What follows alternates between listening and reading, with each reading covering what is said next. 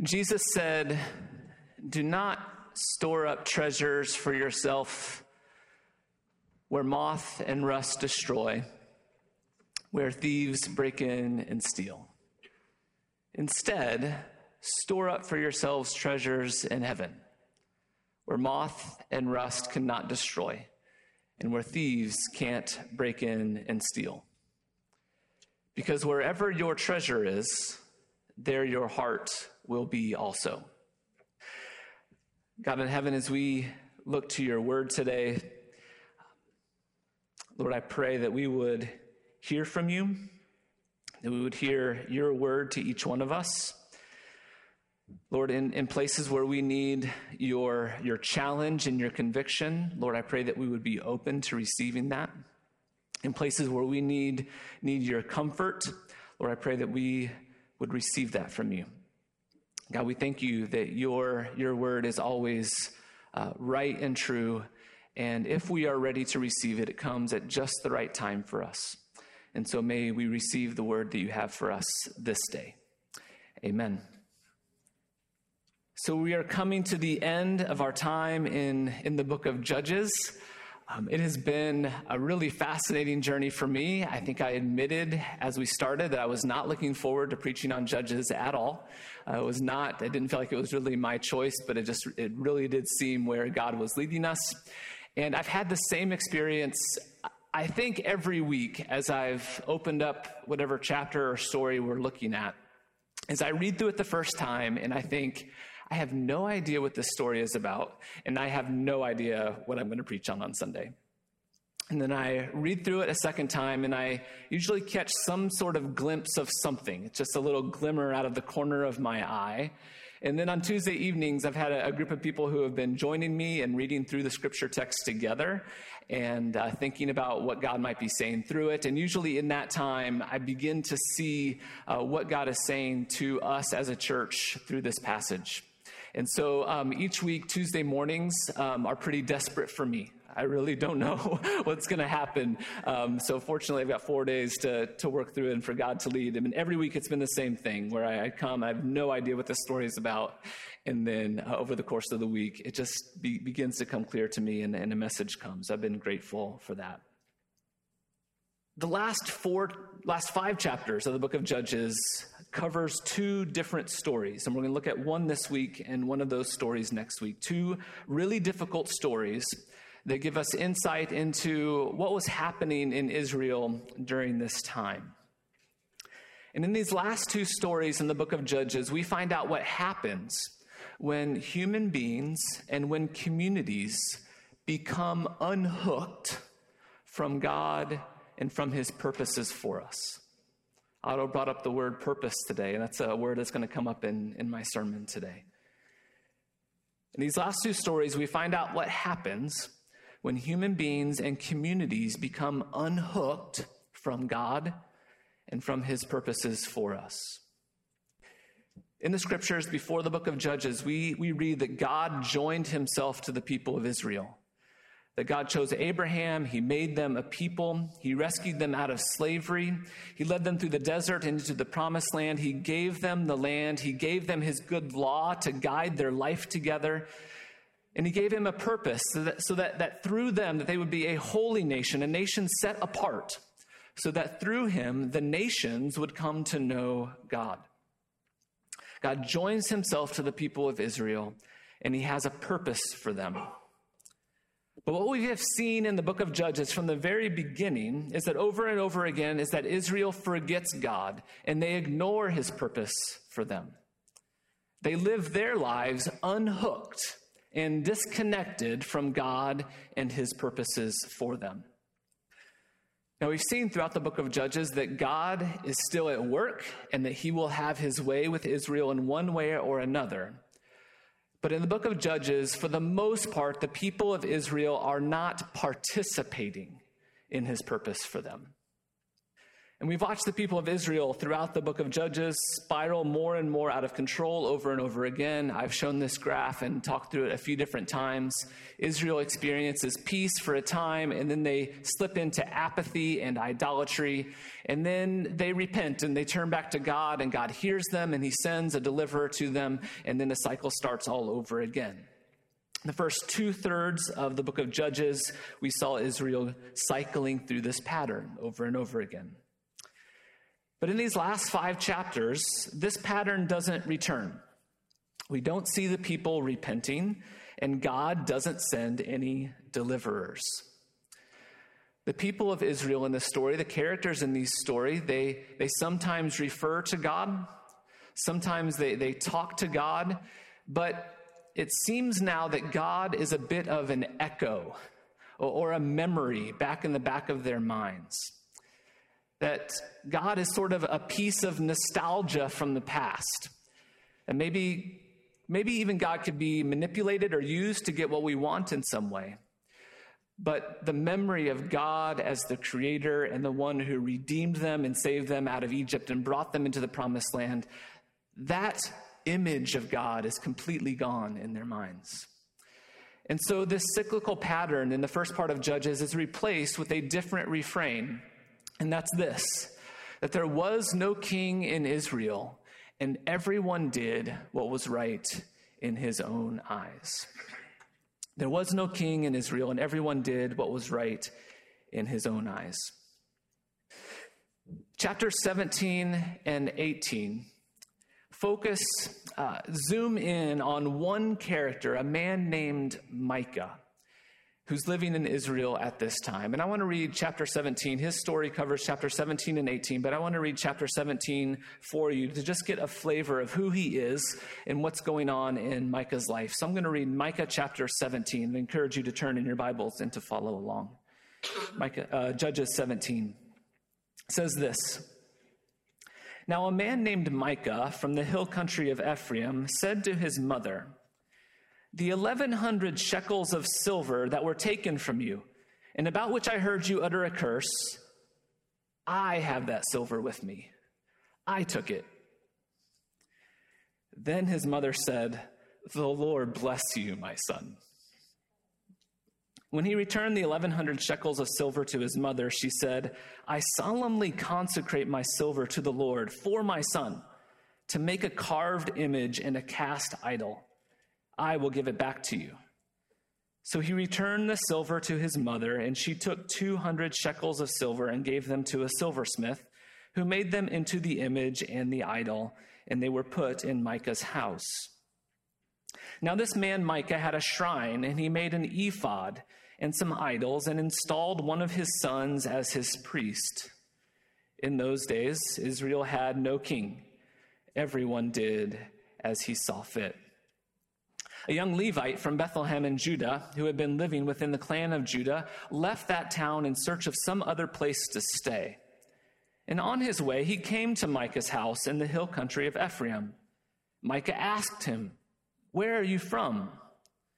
"I'm a Levite from Bethlehem in Judah," he said, "and I'm looking for a place to stay."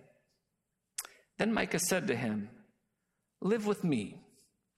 Be my father and priest, and I'll give you 10 shekels of silver a year, your clothes and your food." So the Levite agreed to live with him, and the young man was to him like one of his sons. Then Micah installed the Levite, and the young man became his priest and lived in his house. And Micah said, "Now I know that the Lord is good to me, since this Levite has become my priest."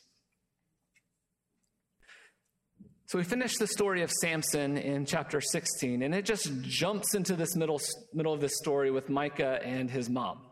There's no introduction at all. Doesn't tell us how Micah stole this money. He just comes to her, and whether he has a guilty conscience or he heard her uttering this curse, and he decides to come clean and tell her, "Mom, I'm the one that stole your money."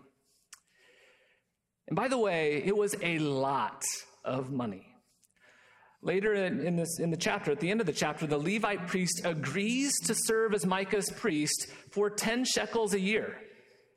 Micah stole 1,100 shekels of silver from his mama. Okay, this was not, taking $20 from her purse one time. This was the equivalent of hundreds of thousands of dollars that he took from her. We learn a few things here about Micah in this chapter. First, we learn that Micah's family is a wealthy family. Micah's mom has hundreds of thousands of dollars available to her lying around. We also learn that Micah is probably a bit of a spoiled mama's boy. Mom, I'm the one that stole $300,000 from you. Bless you, my son. It's kind of strange. Micah doesn't suffer any consequences of dishonoring his mother. Instead, he receives a blessing. In this story, there's also no mention of Micah's father. Micah seems to be fatherless, or at least his father is absent. We also learn, it seems, that Micah has some conscience. It bothers him what he did to his mom. He's not okay with it, and he fesses up. We also see that Micah, again, he's one of these Israelites that has some memory of God. God is a bit of an echo in the back of his head, but the biblical vision of who God is completely absent from Micah's mind. He doesn't understand how worship works. He doesn't understand how priests and Levites work. He doesn't understand where blessing comes from. Micah is completely unhooked from the true God and his purposes for him.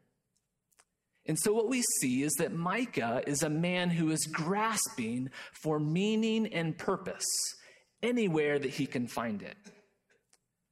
And we're going to see today that Micah makes some pretty bad decisions about life, and it leads to some suffering for him.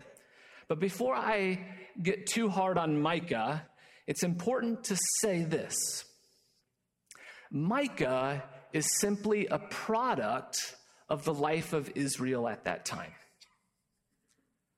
Life in Israel was empty and meaningless. There was no spiritual life in Israel. The culture of Israel did not cultivate worship. It did not cultivate life. It did not cultivate obedience to God or joy or healthy relationships with one another. The leaders of Israel, as we've seen, like Samson, were way more interested in being like the Canaanites than they were being what Israel was supposed to be. Samson did what was right in his own eyes, and the people of Israel followed along. Sometimes Christians in America shake our fingers at how bad the culture out there is. But what about the culture in the church? The world is always going to be the world. It shouldn't surprise us when people who are not following Jesus don't act like Jesus. But it should surprise and anger us when those who claim Jesus' name don't act like him. Micah was born into an empty spiritual culture in Israel, a culture that did not promote worship or community life.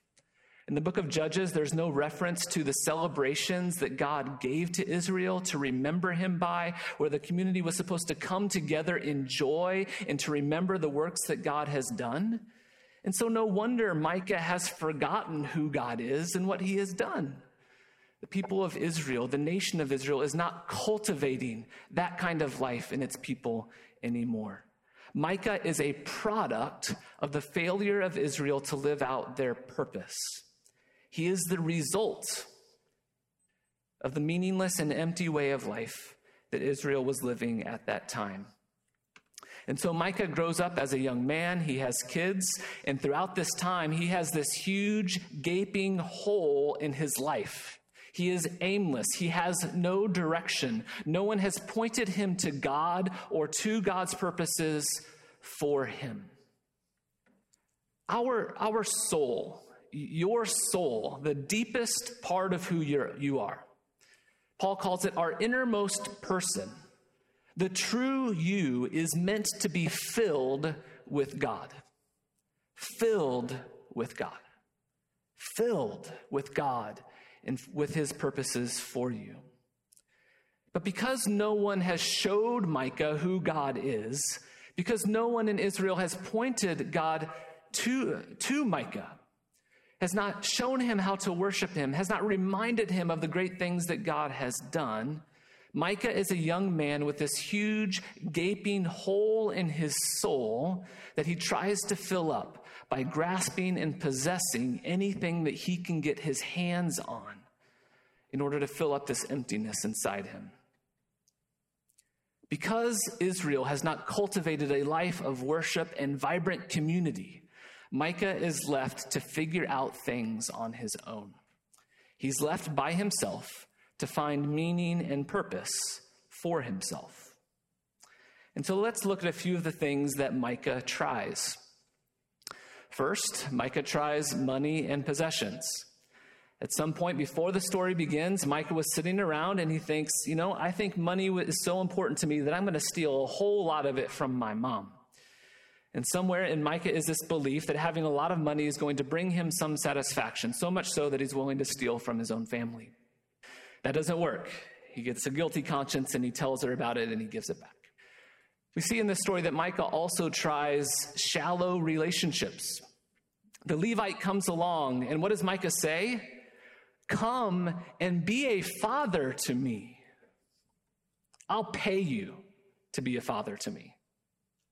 I'll pay you 10 grand, and I'll put a roof over your head and clothes on your back, and I'll feed you if you'll be a father to me. Micah knows that this hole in his soul has something to do with meaningful relationships, and he doesn't have any. He's alone.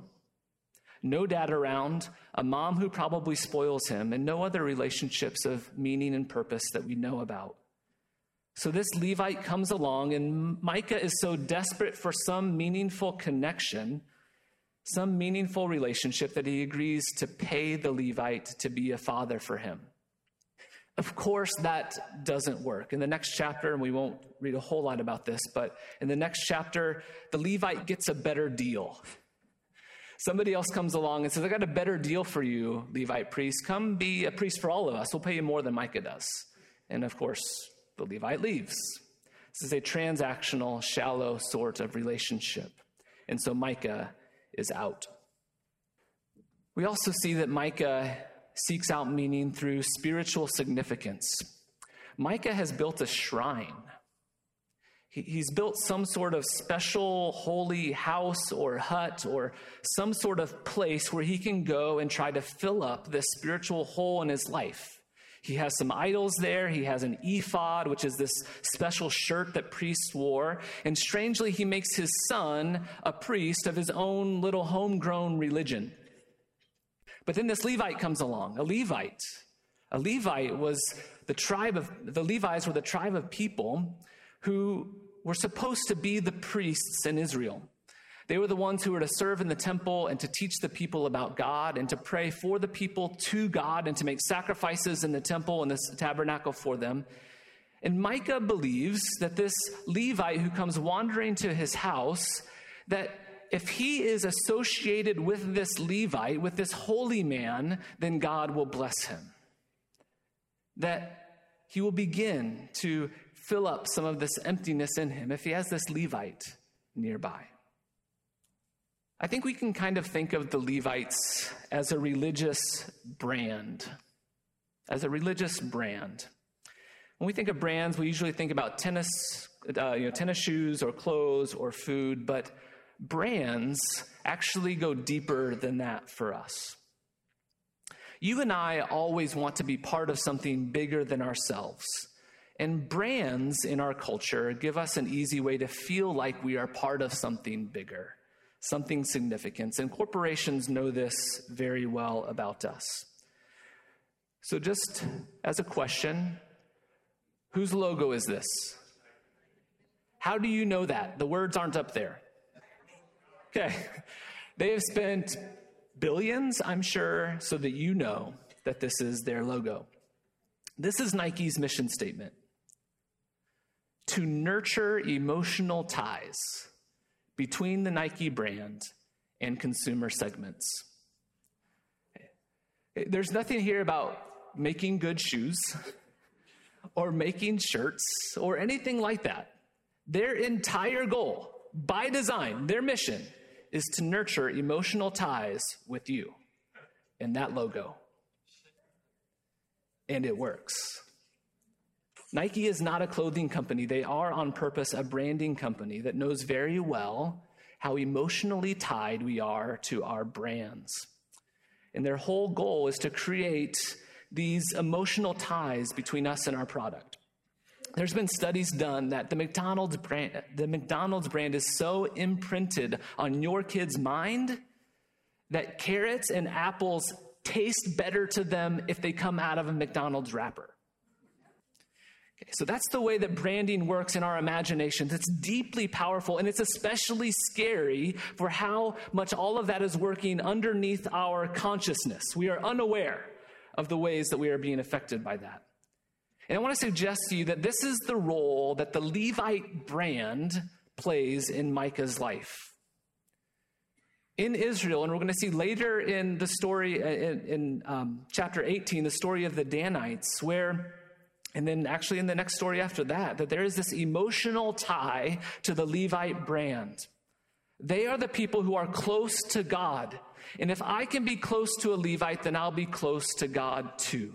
That relationship with the Levite becomes a substitute for an actual relationship with God that is offered to them.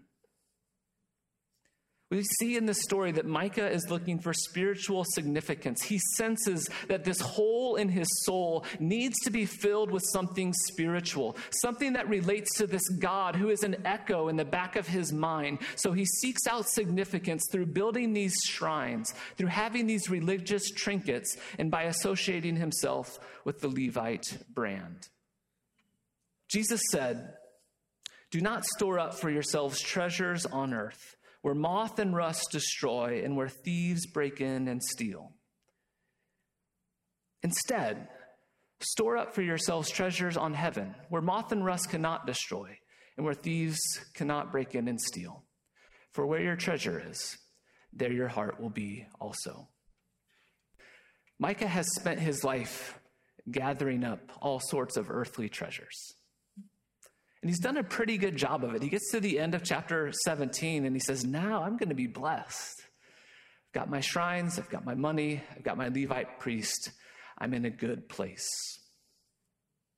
But in the second half of Micah's story, it's all taken away from him in one night.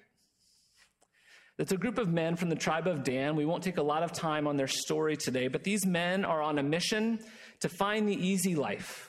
And they've heard that there's one spot of land where people live in safety and where people live there are prosperous and secure. And so they are ready to go and take that land. And on their way to that land, they hear about this guy named Micah who has this shrine with these expensive idols.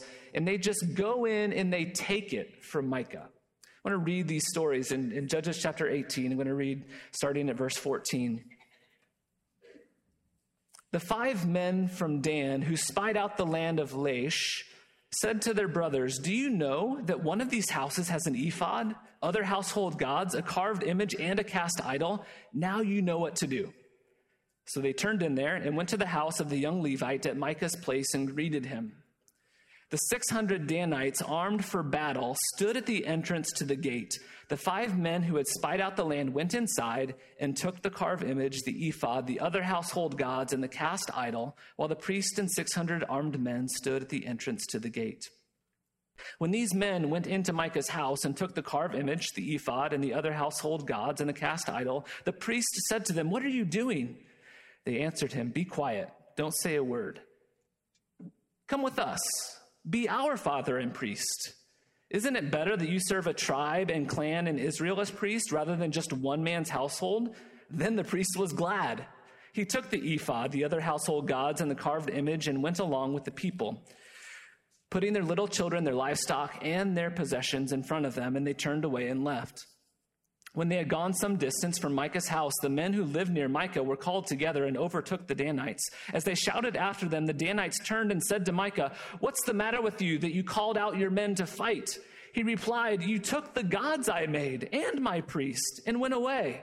What else do I have? How can you ask, 'What's the matter with you?'" The Danites answered, "Don't argue with us, or some hot-tempered men will attack you, and you and your family will lose your lives." So the Danites went their way, and Micah, seeing that they were too strong for him, turned around and went back home. We spend so much of our time and our money and our energy trying to gain things that are going to leave us or that we are going to leave someday when we're put into the ground. Do not store up for yourselves treasures on earth where moth and rust destroy and thieves break in and steal. But store up for yourselves treasures in heaven where moth and rust do not destroy and where thieves do not break in and steal. For where your treasure is, there your heart will be also. I titled this sermon today, Micah the American. Micah, in many ways, is like a typical American. Micah is wealthy. Americans are the wealthiest and most prosperous people in world history. More access to food and clothing and shelter and luxuries and entertainment than any other culture, any country ever. Like Micah, Americans settle for empty and shallow relationships. Micah's father is absent in this story. And when a Levite comes along, he is willing to pay the Levite to be his father, to fill up that gap, that hole in his life. Fatherlessness in America is epidemic. About 1 in every 3 children live in a home without their biological father. And the statistics for the consequences of that are astounding. Just one example. Girls are 7 times more likely to become pregnant as a teen if they grow up in a home without a father. 7 times more likely. This is huge relational holes in our life caused by parentlessness, fatherlessness. Relationship of love and commitment are something that all of us deeply need. We need friendship. We need relationships with people who are deeply committed to us over the long haul. But we settle for shallow relationships. We settle for relationships that are mediated through social media, or we settle for relationships based in our identity to a sports team or a political party or some other thing that's important to us. And like the Levite, we've experienced that people around us, our relationships are pretty quick to ditch us when things aren't working out.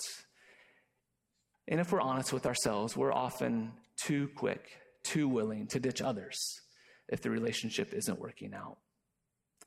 We become content with shallow and superficial relationships when we need long, committed, deep, lasting relationships with friends. Like Micah, Americans are spiritually hungry. Most Americans have some memory of God, but he is for them, in many cases, just an echo.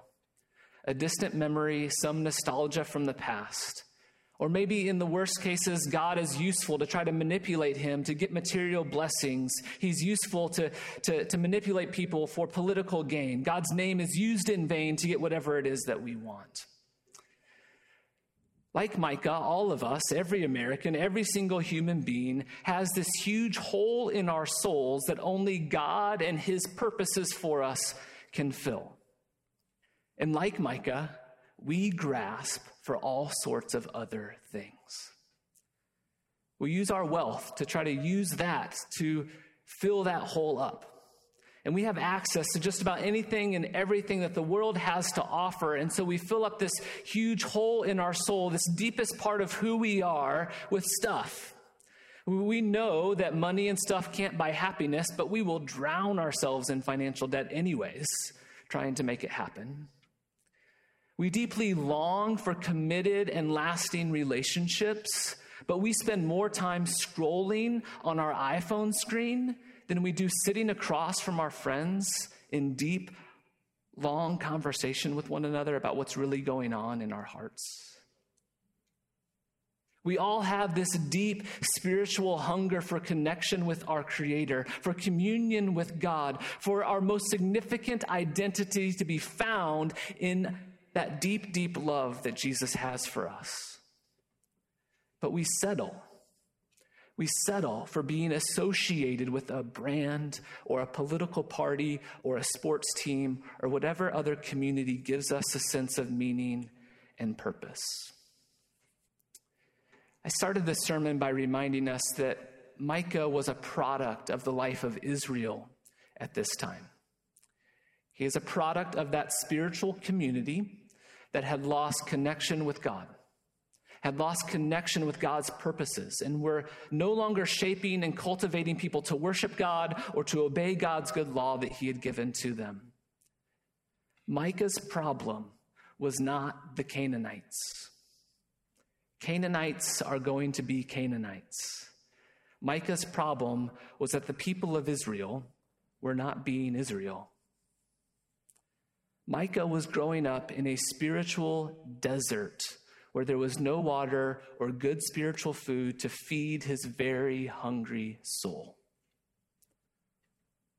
And so he grasped for anything and everything that he could find to fill that up. And he found some things that worked for a little while. Some earthly treasures, passing temporary things that are here today and gone tomorrow, and he found that those things can be very easily stolen from him. But Micah's problem was not the idol-worshiping Canaanites around him.